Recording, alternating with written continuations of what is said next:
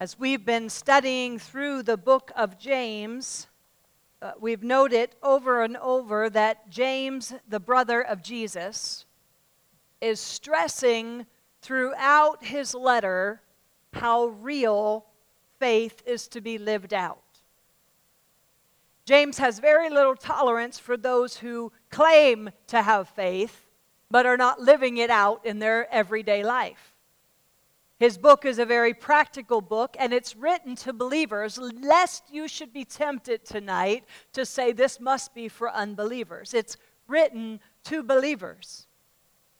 And we have seen that James reminds his readers over and over again that faith without works or faith without action is dead.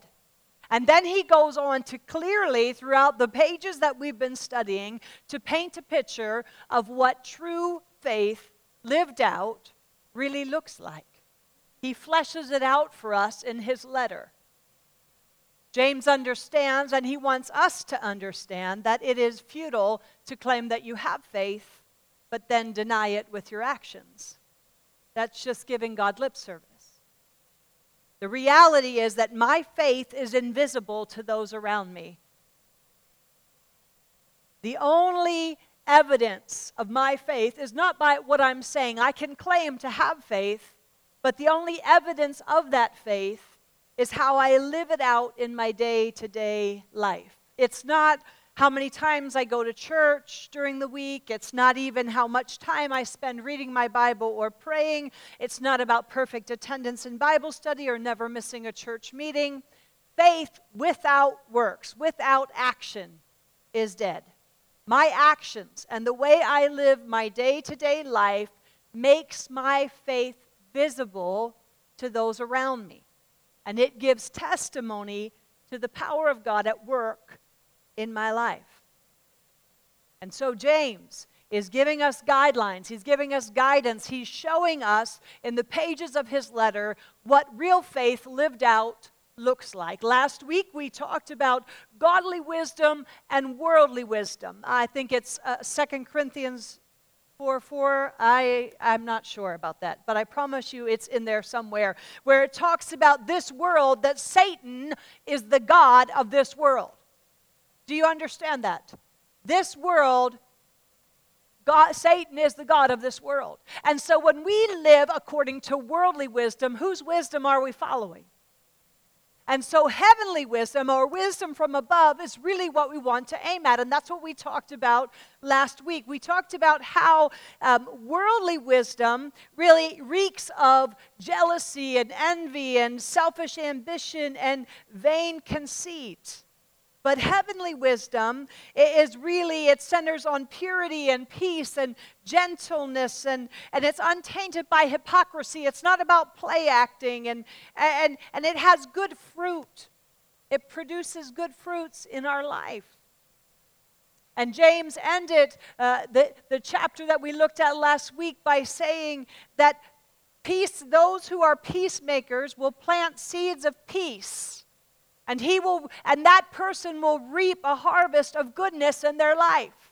He was talking to us about how worldly wisdom has chaos and disorder at every turn. That if your life is chaotic and is full of confusion and disorder, look at it and examine and ask yourself, are you living according to God's ways or to the world's ways? And remember that the world's ways are under the rule of Satan.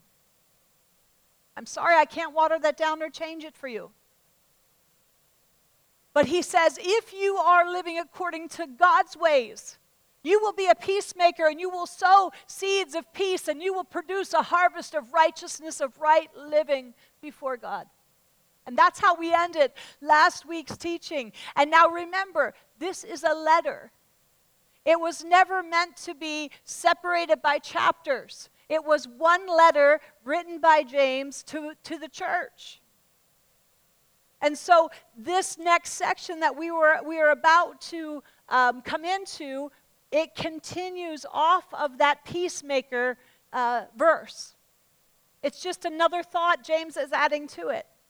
And keep in mind that James has been talking to us about improper speech, about the tongue, and how it holds the power of life and death. And he's talking to the church.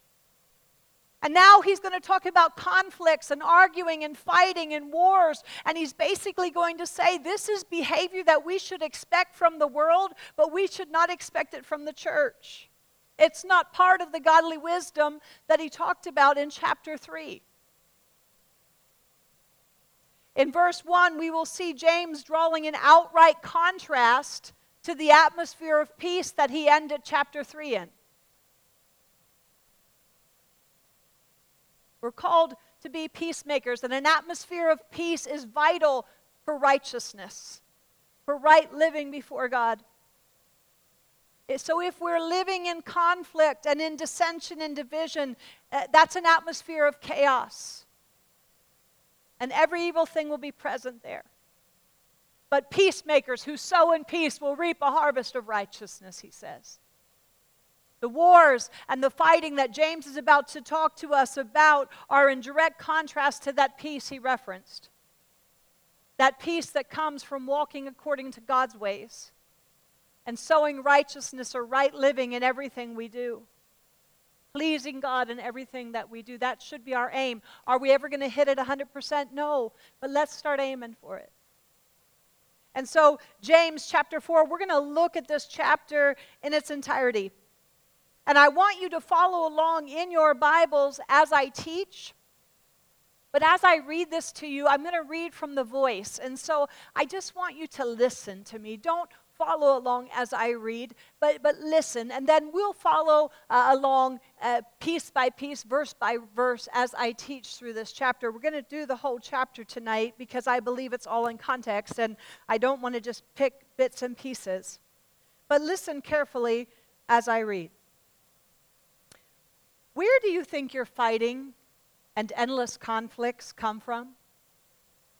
Don't you think that they originate in the constant pursuit of gratification that rages inside each of you like an uncontrolled militia? You crave something that you do not possess, so you murder to get it.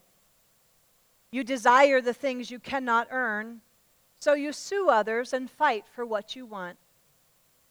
You do not have because you've chosen not to ask.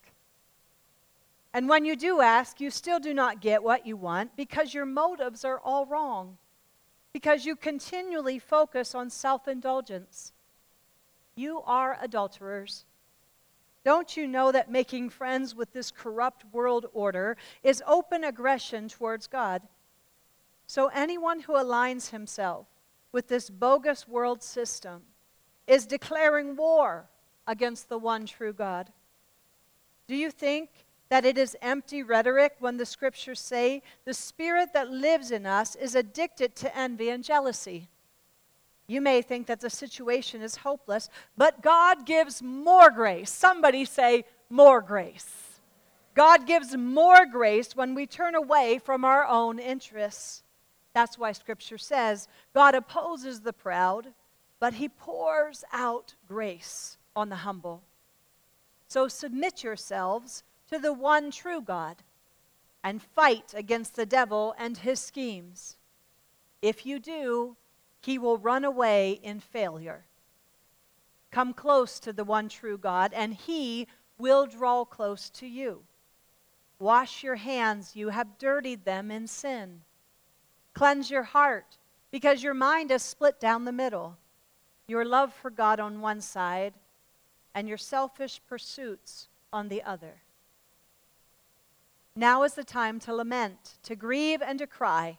Dissolve your laughter into sobbing and exchange your joy for depression. Lay yourself bare, face down to the ground in humility before the Lord, and he will lift your head so you can stand tall. My brothers and sisters, do not assault each other with criticism. If you decide your job is to accuse and judge another believer, then you are a self-appointed critic and judge of the law. If so, then you are no longer a doer of the law and subject to its rule. You stand over it as judge. Know this, there is one who stands supreme as judge and lawgiver. He alone is able to save and to destroy. So who are you to step in and try to judge another? Listen carefully. Those of you who make your plans and say, we are traveling to this city in the next few days, we'll stay there for 1 year while our business explodes and revenue is up. The reality is you have no idea where your life will take you tomorrow. You are like a mist that appears one moment and then vanishes another. It would be best to say, if it's the Lord's will, we will live long enough and we will hope to do this project or pursue that dream. But your current speech indicates an arrogance that does not acknowledge the one who controls the universe. And this kind of big talking is the epitome of evil. So if you know the right way to live and ignore it, it is sin, plain and simple. So good. That not so good? I just love it. Where do you think your fighting and endless conflict come from? If you have your Bibles, open them to that James chapter 4, and now we will go piece by piece through that chapter. James begins by saying, where do wars and fights come from? Or as the voice said, where do the fightings and the quarrels among you come from? What causes those battles? What causes the struggles and the clashes with other people in our lives? Why do we get so irritable and testy? Why do we argue and dispute with one another and say hateful, unkind things? Why do we act impatiently and stir up dissension and cause division? Why do we have so many disagreements over irrelevant, silly things that really don't matter in light of eternity? What is the true source, James is asking, of conflict in our lives? And then he gives us the answer, and I'll give you a hint. It's not about another person.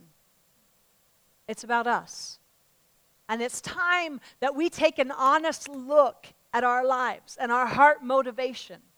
Yes, you can stay where you are and never change the rest of your life, and you are saved by grace and you will go to heaven. But I want to tell you, the Word of God says that we have to leave those elementary principles and press on to maturity and grow up and get strong in our faith. And that's what my goal on Monday nights is for you. That's what my goal is in my own life. The Word of God challenges me. I want to be challenged by it. I want to be challenged to change. And James does that better than any other writer of the gospel, of the Word of God, I believe. And so as you hear James say this, and as you hear me begin to talk about it, you might want to cry foul or refute what James is saying. You might respond, what causes these quarrels and fightings among us? Let me tell you, Rhea, it's all about my husband. That's what causes it. If he would change, I wouldn't have any reason to fight and argue. Some of you might be sitting there saying, Rhea, if you only knew the person that I work with and how difficult she is, let me just tell you what, she is the one. The onus is on her. If she would change, then I would not want to fight and quarrel, and I would not be so irritable. You might be saying, I got some difficult children at home and life is hard and they push my buttons, Rhea, and they set me off and it's their fault. They're the ones that cause the fighting and the quarreling in our house and I'm just responding to what they're doing. It's not me. The problem is not me. And we want to point the finger and we want to blame somebody else. But James wants us to see that the conflict around us is only symptomatic of something deeper going on in our own heart. It's not something we can transfer onto another or innocently assign blame and point the finger. It's an internal issue. The battle is not against the other person. The battle is in us. I have this thing on my back right here that for the past year, I have this burning sensation in my back, and I'm always aware that it's there, and I went to the doctor. It makes me irritable because it's always there, and it's always like pushing my buttons, and so I went to the doctor, and I said, I have this problem right here. Can you take some x-rays, and can you tell me what this thing is right there in my back. And the doctor that I go to, she's been my doctor forever, and she said, "Oh, Ria, the problem is not here. The problem is in your neck. You have some vertebrae that are, you have some vertebrae that have arthritis in it, and that have bone spurs growing on them, and they're pressing on a nerve, and that's really, it's really from your neck. The problem is in your neck. It's just manifesting in your side." And I was like, "You're crazy. This had my neck, look at my neck. My neck is fine. There's no problem at all with my neck. Go back to med school. The problem is in my side." And she say, "Ria, this has nothing to do with your side. That's how the problem is manifesting, but the real problem is someplace different." And as I was reading through this week, I couldn't help but think about that, because you see, that's what we do. We think the problem is with others, but that's just the way it's manifesting in your life. The problem is someplace else. It's in us. It's an internal problem, and I really don't like that. I want to blame my problem on somebody else. I want, it's much easier to just point the finger, and I don't want to have any responsibility here, and I don't like this chapter, James. But if we continually live in conflict, if our lives are constantly in upheaval and nothing is changing, if we're living in chaos and disruption often because of conflicts and fighting and battles, at some point we have to say, "I'm willing to look at this. I'm willing to look at this." So now let's look again what James says. "Where do fightings and wars come from among you? Do they not come from your desires for pleasure that war in your members? You lust and you do not have. You murder and you covet and cannot obtain. You fight and you war." And where does it come from? James says, our own desires, our own pleasures. Some of your Bibles say, some translations will say your own lusts. And that word for desire or pleasure there, it's where we get our English word hedonism. Does anybody know what hedonism is? The definition of hedonism is the desire to please my own self, the desire to please my own flesh. It's selfishness. It's a commitment to self. It's a desire to please self, moi, above all others. My own selfish desires for pleasure and comfort cause the wars and the battles within me. I can't put it on somebody else. You see, I want something and I can't have it. And because I can't have it and I can't manipulate you to get it, I get angry and I get irritable and you don't give me what I want. And so I start a fight or a battle. And it goes against that peaceful atmosphere that James says comes when we follow the Word of God. Alistair Begg gives a great definition of the word desire. He said it's the internal selfish orientation towards that which is apart from God and is distinct from Him. James is saying the root of every argument, at the core of every quarrel, is really our own selfish desire.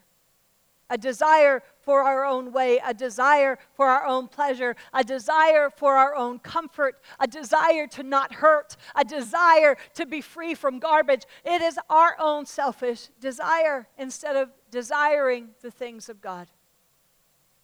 He says those desires war within us, and that word for war there that James chose is an actual military term.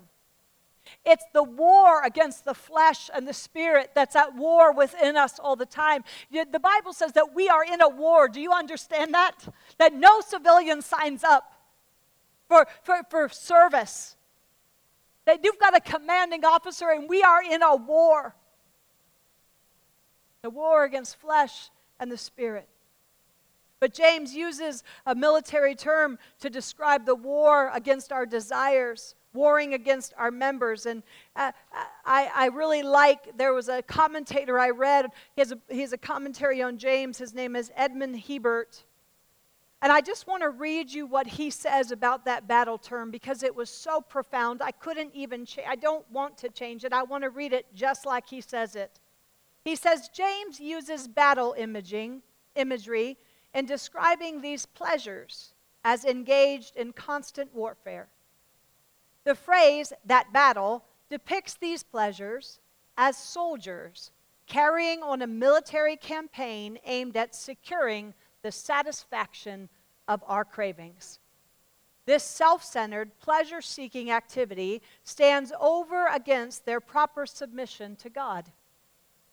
Alfred Plummer adds, the ultimate choice in life lies between pleasing oneself and pleasing God. That is really the war that's going on inside of me. The decision to please myself or to please God. Every single day I encounter that battleground. Will I please Rhea or will I please God? It's a choice. I've said before you, life and death, God says, choose. Choose life, Rhea. Choose life. It's a war. Peter agrees with James, and Peter in 1 Peter 2:11, he says, beloved, he's talking again to believers. I beg you, that's a strong word. I beg you, as sojourners and pilgrims, abstain from fleshly lusts, fleshly desires, hedonism, the desire to please self. That war against the soul. What is the soul? Our mind, our will, our emotions, our well-being. Do you know that the fleshly lusts war against the soul? And Peter says, abstain from them. Get rid of them. Don't indulge in them. Don't be lured away, James says in James chapter 1. He says, we are lured away and enticed by our own desires. You can't blame it on Satan. It's our own desires that lure us away and entice us. Galatians 5 talks about the desires of the flesh being opposed to the Holy Spirit. And the desires of the Spirit are opposed to the flesh. They're at war with one another. We know the good we should do, but we don't do it. And he says that here are the fruit of the flesh. And then he lists all of this ugly stuff that we all do every single day. And then he says, but here is the fruit of the Spirit. So when you walk according to the Spirit, here's the fruit that's going to come off your life. But when you walk according to the flesh, here's the yucky stuff that's going to come off your life. You choose. Will I please self and indulge my flesh, or will I live to please God? We have to learn to manage our interior life. The flesh and the Spirit are in conflict with one another. Those of us who are here tonight and we have invited Jesus to be our Lord and Savior, that means He's our Master. That means He's supreme over all. That means that we have made Him Lord of our life, that we have enthroned Him on the throne of our life as Master. But when we yield to those things and indulge and gratify our flesh, when we don't submit to God and His ways and His authority, instead we do what pleases us and pleases our flesh. We take Him off the throne and we put self there instead. What are you enthroning in your life? 1 Peter 3:15, I love this. It says, but in your hearts, your mind, your will, your emotions, in your hearts, set Christ apart as holy. Within you, among you, he says, there's fighting and battling, and you have got to make sure that you're setting Christ apart as holy, that you are making Him Lord and Master. You've given Him lordship over your desires, over your passions. Live it out, walk it out. So look at those verses again. Where do those wars and fights come from among you? Do they not come from your desire for pleasure, that war within your members? And here's what I want you to see. You lust and you do not have. You murder and covet and cannot obtain. Some of you say, well, Rhea, that's a little harsh word. I don't murder anybody. Well, James is just using figurative language there. It's a hyperbole. He's just drawing a picture for you. If you read Matthew 5, verses 21 through 22 in the Message, Jesus says this. I like it in the Message. It says, you're familiar with the command to the ancients, do not murder. I'm telling you that anyone who is so much as angry with a brother or a sister is guilty of murder. Carelessly call a brother idiot, and you just might find yourself hauled into court. Thoughtlessly yell stupid at a sister, and you're on the brink of hellfire. The simple moral fact is that words kill. James says, what's causing the fighting and the battles within you? Do they not come from your own desires that war against your members? You lust and you do not have. You murder. You use your words to tear somebody down instead of build them up. You say, well, Rhea, I don't have a vicious temper. I don't have a mouth like you have. I don't murder with my words. Okay, can I just tell you this? This week I was thinking about this, and I was studying about anger, and I came across this counselor. I think his name was Rick Thomas, but don't quote me on this. But he had this incredible chart that I just loved, and he had two types of anger. He had my kind of anger, loud, verbal anger, and then he had Leslie's kind of anger, quiet, reserved anger. And he had both spectrums. Over here he had murder, and over here he had murder. And I'm like, how can that be? I can see that Rhea, you have verbal abuse, you have nasty, unkind words being thrown, you have hate, you have bitterness, you have nasty mouth, you have unkind things being. I understand how that can murder somebody, but how does this over here, quiet, reserved, internalized, passive-aggressive anger, hurt somebody? And he says, have you ever given somebody the silent treatment? Have you ever given somebody the cold shoulder?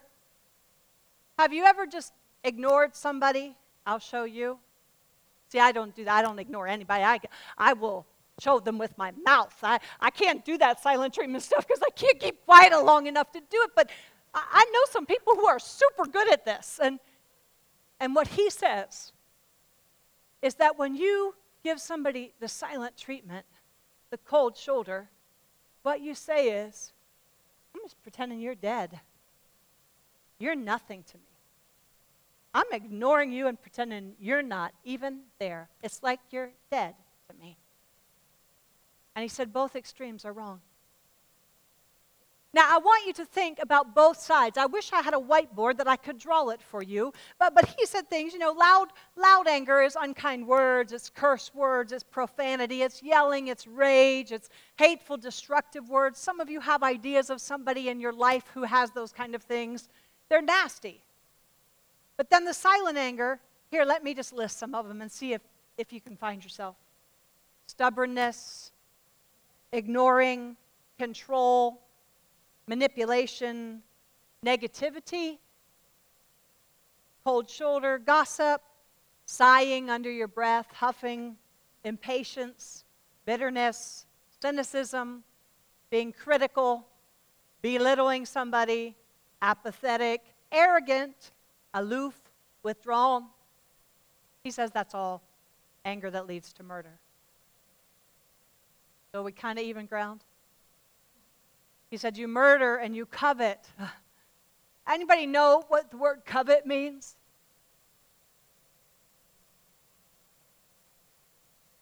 It really goes a little bit deeper than just what somebody else has. It's that you just have a desire for something. You have a desire for something. So let's just talk about that. You covet and cannot obtain, and so you fight and you war. Let me flesh it out for you. You covet compliments, and you get silence and nobody notices you, so you fight war. You covet appreciation, but nobody seems grateful, so you get irritable and grouchy. You covet repentance, but they don't see the wrong they've done, and so you hold a grudge. You covet attention, but he's too busy and has other plans, so you give him the silent treatment. You covet alone time, but everybody at your house needs something from you, and don't they understand, and so you get louder to make sure they understand. You covet respect, but she plows right over you, and so you withdraw from her because she's just not safe. You covet recognition, and you work really hard to get it. No one ever seems to notice and give you the pat on the back that you need. And so you work harder and you get more and more bitter because you're working hard and don't get the recognition. You covet kindness. That's not too much to ask. But they're too broken to give it. And so you put a wall up against them and you just mistreat them the same way they mistreat you. You covet acceptance and to be included in a group, but they overlook you, and so you go gossip about them and tear them down because they made you feel like you were torn down. You covet a day off and a much-needed break, and no one in your house lifts a finger to help, and nobody notices you're doing everything, and so you get grouchy and unkind, and you raise your voice just a little bit to make sure everybody knows. You covet his full attention and to be the wife of his dreams, but he's too busy to notice, and so you get angry enough to go find somebody else who will meet those needs. What causes the fights and the wars among you? Do they not come from your own selfish desires that war within you? You covet, but you can't have, and so you war and you battle. Yet you do not have because you don't ask. And I don't think that that means, God, could I have this and this and this and this? I think it means, God, I'm trying to get from somebody else what only you can give me. I'm asking the wrong person. My expectations are being, they're failing to meet my expectations because my expectation should never have been in them to begin with. You see, if my expectation is not in you, you don't have the power to make me angry. You don't have the power to disappoint me. You don't have the power to make me rage and get angry and withdrawn and fight and battle. I'm not wasting my time with that anymore because I don't ask God to meet every need I have according to his riches in glory. And when you do ask, you ask with the wrong motives. That you might spend it on your what? Pleasures, your selfish desires, your hedonism. Because it's all about me. And if mama ain't happy, ain't nobody happy. So could you just meet every need I have? Could you just be everything I need you to be? And when you're not, I'm going to make sure you know it. That's a place that only God should have in our life. He says, when you ask amiss with the wrong motives. It's bothered me for the last 2 weeks. I've been saying to the Lord, every time I go to him in prayer, I've been stopping and saying, what is the real motive behind this? I was talking, may I say this? Are you sure? I was talking to Leslie and Don, and Don has lost his job. You can pray for him. If I've ever known more generous, giving, faithful people, it's them. They give and they give and they give and they give and they look for nothing in return. And now they're without a job. And I'm telling you, they run this Bible study, and if you can do anything for them, would you pray? But we were talking I was talking to Leslie and Don, and I said, you know, in a situation like this, what we pray for is give me a job, give me a job, give me a job, give me a job, give me a job. And if you don't give me a job, I'm angry with you because I serve you, and not that I'm not saying they're like this. I was just beating them to the point. I was just making sure that we had it all out there on the table. And I said, what happens is the temptation to get bitter with God because he's not coming through in the time frame that we want him to come through is there. So just guard your heart that does not happen. And I said, because here is the truth. More than God wants to give you a job, because that's easy. That's a piece of cake. He can do that tomorrow. I said, he is far more concerned with what he's forming and doing within you right now. And that's hard when you're without a job.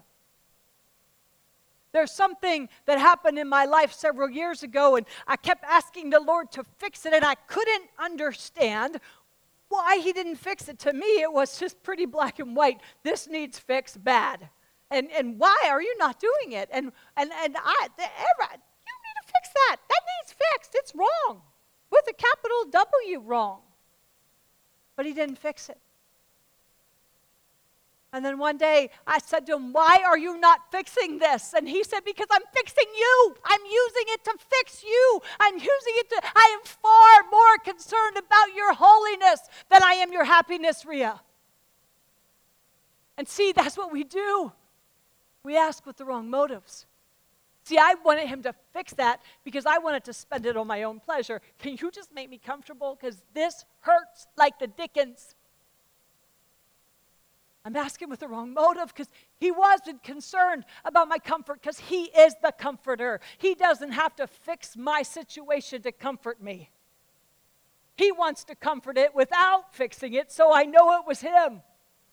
He wants to give Dawn and Leslie, he wants to form in them what he's forming because a job would be easy to fix. He wants them to know he is the provider. He is all they need. Do you see, we ask with the wrong motives that we might spend them on our pleasure because our pleasure is all about our comfort. Can you fix my husband because I'm pretty miserable right now? No, I want to fix you so that even with a miserable husband, you can be sweet and kind and loving. That's testimony to what I can do. Can you fix my boss and give me a new job because every day is misery? No, I'd rather fix you.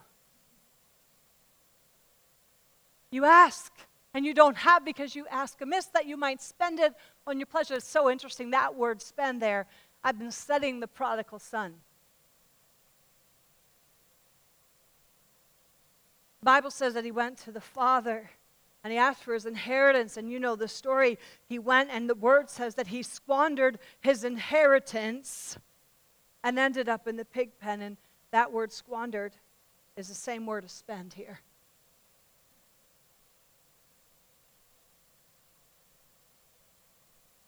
Are we squandering that we might spend it on our pleasures?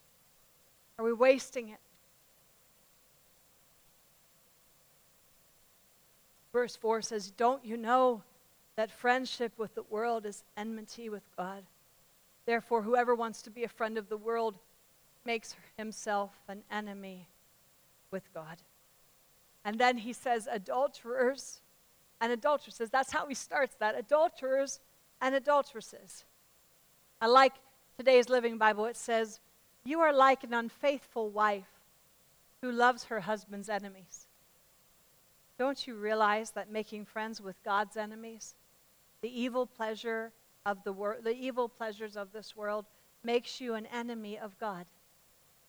I say it again, that if your aim is to enjoy the evil pleasure of the unsaved world, you cannot also be a friend of God. I want you to notice the picture he's drawing here. He's using a term that we know for a marriage term, adulterers. He's calling us adulterers and adulteresses. I don't like that. But you know, it works the same way as adultery does in a marriage. For instance, I pledge my love to Dave. I'm devoted to him. I made a vow to be his wife forever and be loyal to him forever. When I came to Jesus, I took a vow. I said, Lord, I give you my life. I pledge my love to you. I commit my life to you. I'm going to be loyal to you, devoted to you. Okay? And just like when let's just say with my marriage to Dave, you know, I've been married to him a long time. We are getting old, and you know how that goes. You kind of in this world, you go out and you think, wonder if I could do better. Because that's what enticement does. Adulterers and adulteresses get enticed into unfaithfulness. James says you get enticed and lured away by your own selfish desires, and you start looking at your spouse a little different, and you start thinking, I think I deserve a little bit better than that. I wonder what else is out here. I'm really kind of bored here, and it's kind of exciting out here, and what else can I do, and what else can I indulge in, and they paid attention to me, and I wasn't really getting attention. And then you start spending more and more time flirting with that person and less time investing in this relationship. And then we wonder why we feel justified and why this looks good because we're putting all our energy in that and no energy in this. And then we start feeling entitled. And that entitlement leads us down the wrong road. And before we know it, the Bible says her foot leads to the grave. Death will come. And you see, that's what we do to God. We say, God, you know what? I wonder what else is out there. I feel like you're confining me here a little bit. And my friends are all having fun, and they're all indulging. And, you know, it's not hurting them. And I love you. Love you, God. I'm just going to flirt. See, that's what friendship with the world is. It means to flirt with the world. I'm just going to be right back, God. I just want to flirt. I want to feel alive again. This is way too constraining, and you're a bit boring. Be right back. I just want to flirt a little bit. I just want to indulge a little bit. I'm entitled. I'm entitled. You're such a foo-foo. You don't want me to have any fun. Just going to indulge a little bit. That's what we do. That's what we do. And we get in so deep. You see, in an affair, what always strikes me about an affair, do you know what strikes me about men and women who have affairs? Because we counsel a lot of them. The person they have the affair with. I'm like, oh, baby, if you're going to lose everything, if you're going to risk everything, if you're going to risk your reputation, if you're going to risk your career, if you're going to risk your testimony, if you're going to risk your marriage, your money, your children, your whole life, if you're going to risk it, make it count. What are you doing with her? What are you doing with him? He's a deadbeat dad to begin. What in the world is wrong with you? But see, that's what we do. We get lured away and enticed. And they start looking good because we're so blinded. And we got something sitting at home so much better. But we've been enticed by our own sinful desires. And that's what we do to God. He's so much better than anything this world has to offer. But you see what the enemy does? Oh, come on. It's tasty. It is tasty. Everybody else is doing it. You have a right. God will forgive you. Come on, just have fun. It's not going to hurt. And yet we've pledged our loyalty, we've pledged our faithfulness to Him. I don't know if anybody here has ever been cheated on, but I'm telling you what, it does not tickle. It hurts to the core of your being to be betrayed, to be cheated on, to have somebody be unfaithful to you, and yet that is what we do to God every single day. We pledge our loyalty to Him. We pledge our faithfulness to Him. We say, God, I am here, I'm committed to you, and then we say, as soon as I go over here and do this, I got this pleasure that's enticing me.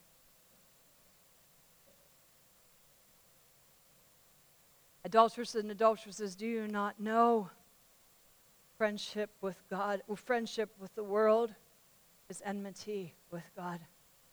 And the Bible says that God opposes the proud. I want you to see He doesn't oppose the person. He opposes the character trait.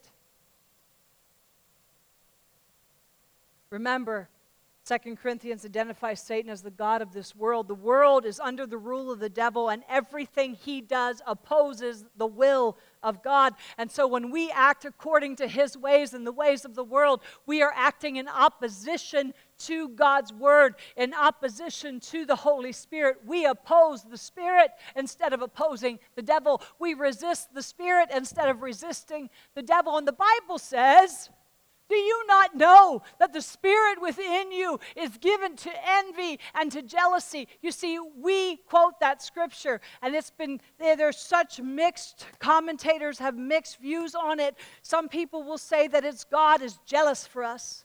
He is jealous for me. And I think it could be. It says, do you not know that scripture says? There's no scripture that says what it says there. And so there's a lot of controversy around that. So it could be that God is jealous for us. But I like the reason I read it from the Voice is because I like the way it says, do you not know? And let me just get it again so I can read it to you correctly. It says,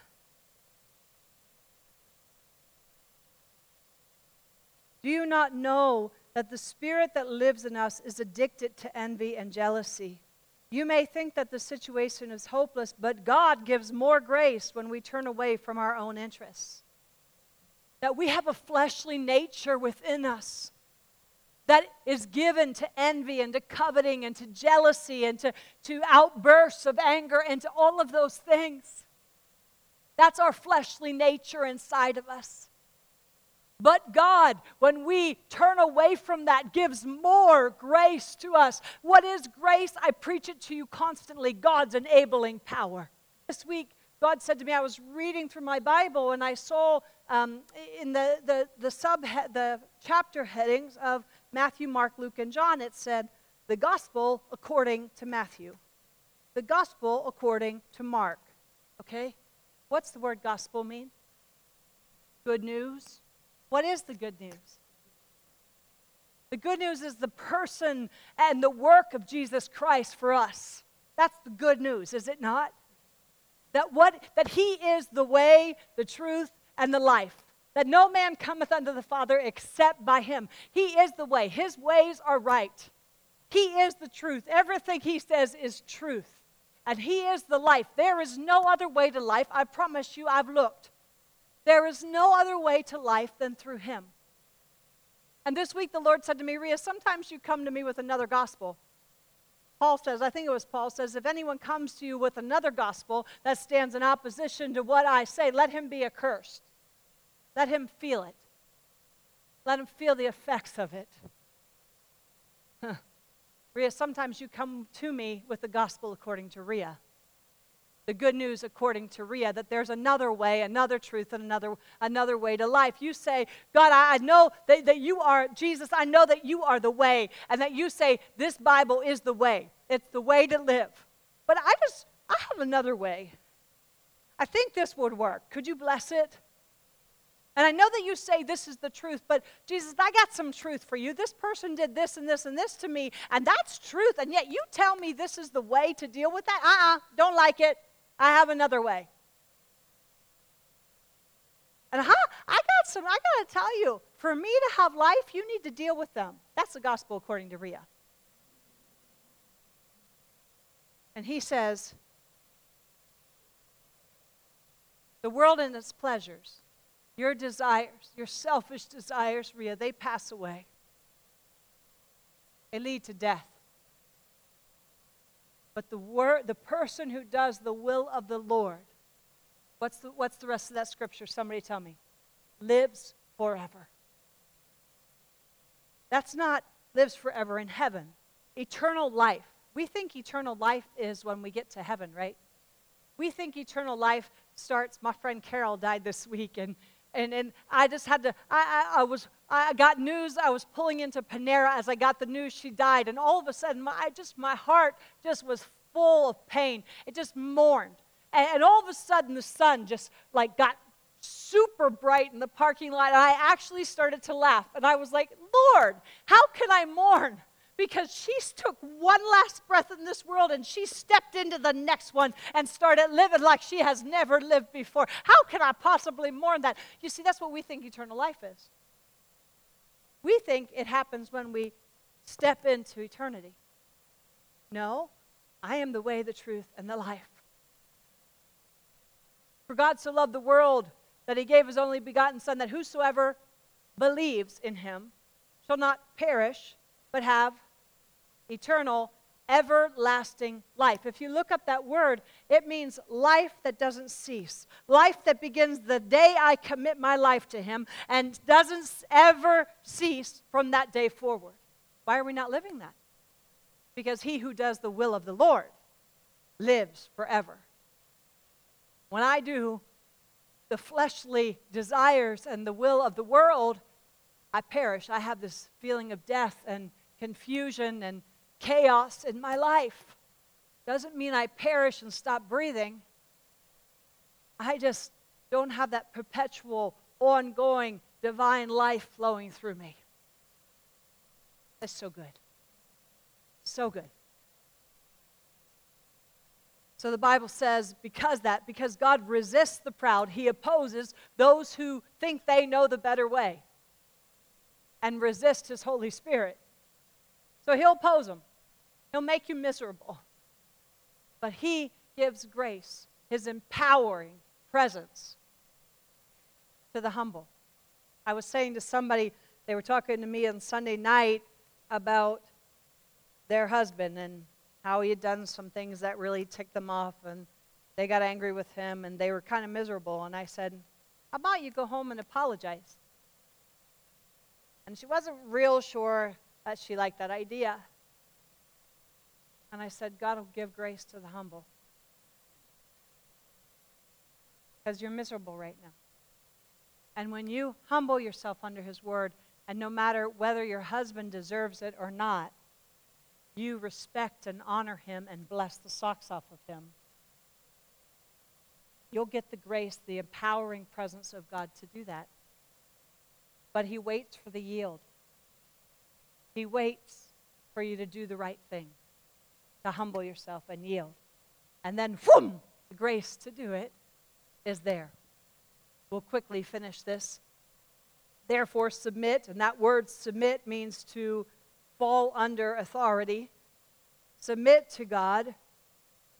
Resist the devil, and he will flee. We cannot resist the devil successfully until we have submitted to God, yielding to his authority. The power to resist comes from the grace that gets poured out as we humble ourselves under God's word. Verse 8 says, draw near to God and he will draw near to you.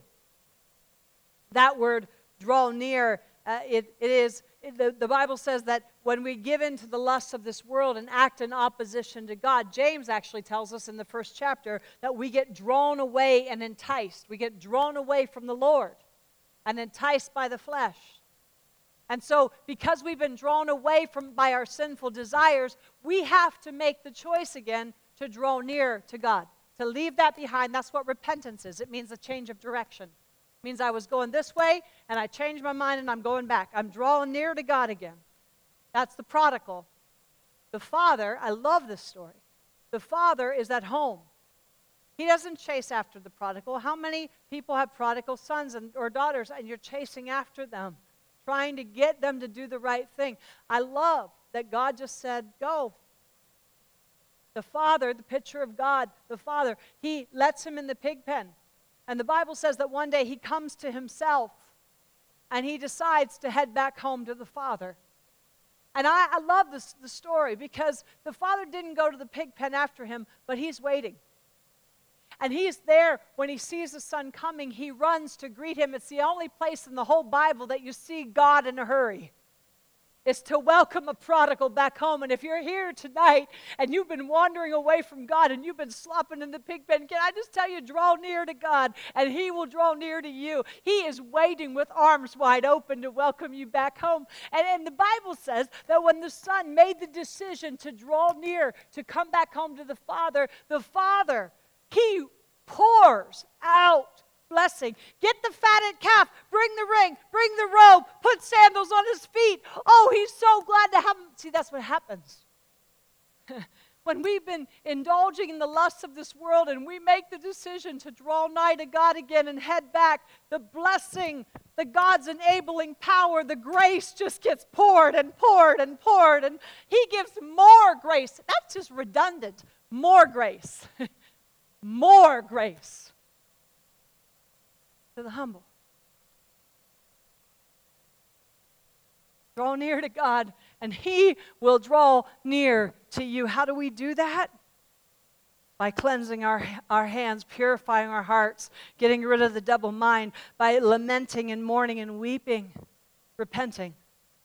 That word cleanse, it's a picture of the Old Testament priests who, before they came into the presence of God, would cleanse their hands in the laver. Do you know what the laver was made out of? Somebody, come on. You've heard me preach too much. What was it? What did they melt down to use that? Mirrors.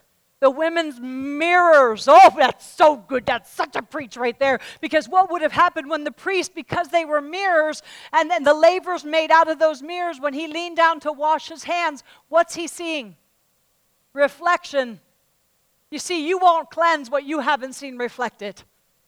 If you refuse to look at your heart, if you refuse to look at your sin, if you just always want to point the finger, you will never cleanse. You will never cleanse until you get an accurate reflection. And the Bible says that the Word of God is a mirror.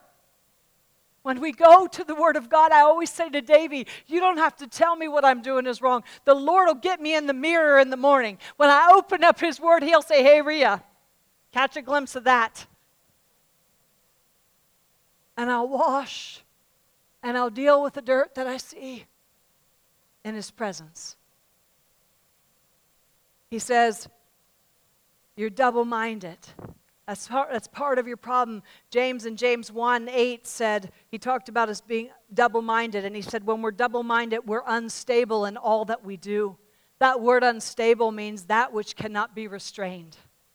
You see, when I'm vacillating between God's way and the world's way, the flesh and the spirit, I am double-minded, and that means I'm going to be unstable. See, some of your lives are really full of chaos right now. Some of your lives are a mess right now. Kendall is doing organic chem, and when she deals with chemicals that are unstable, what happens? They can blow up in no time. Anger and fighting. Blow up, no time, unstable, because you're vacillating, you're double-minded, unstable in all that you do. Just draw near. Deal with the double-mindedness. Just deal with the double-mindedness. Fall under His authority. Don't resist Him anymore. That word unstable, it's the negative of to set in order. In other words, I'm refusing for my life to be set in order as long as I'm double-minded. I'm going to be out of order and full of chaos. A double-minded man is one part of us that wants to follow God, and the other part wants to live to please ourselves and do our own thing. And that will always produce chaos and every evil work.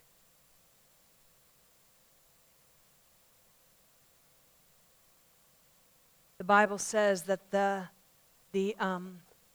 heart is deceitful above all things and desperately wicked.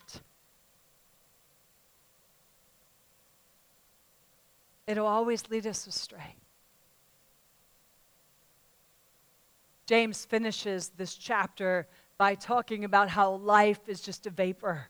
And how we want to make plans and we want to say, I'm going to do this and I'm going to be successful here and I'm going to go here this day and there the next. And yet we have no regard that our life is like a vapor. And that was the other reason I read it out of the Voice tonight. Let me just close with this. I just loved it. He says, your current speech indicates an arrogance that does not acknowledge the one who controls the universe. And this kind of big talking is the epitome of evil. So if you know the right way to live and ignore it, it's sin, plain and simple. What James is saying by telling us that our life is a vapor, and he's reminding us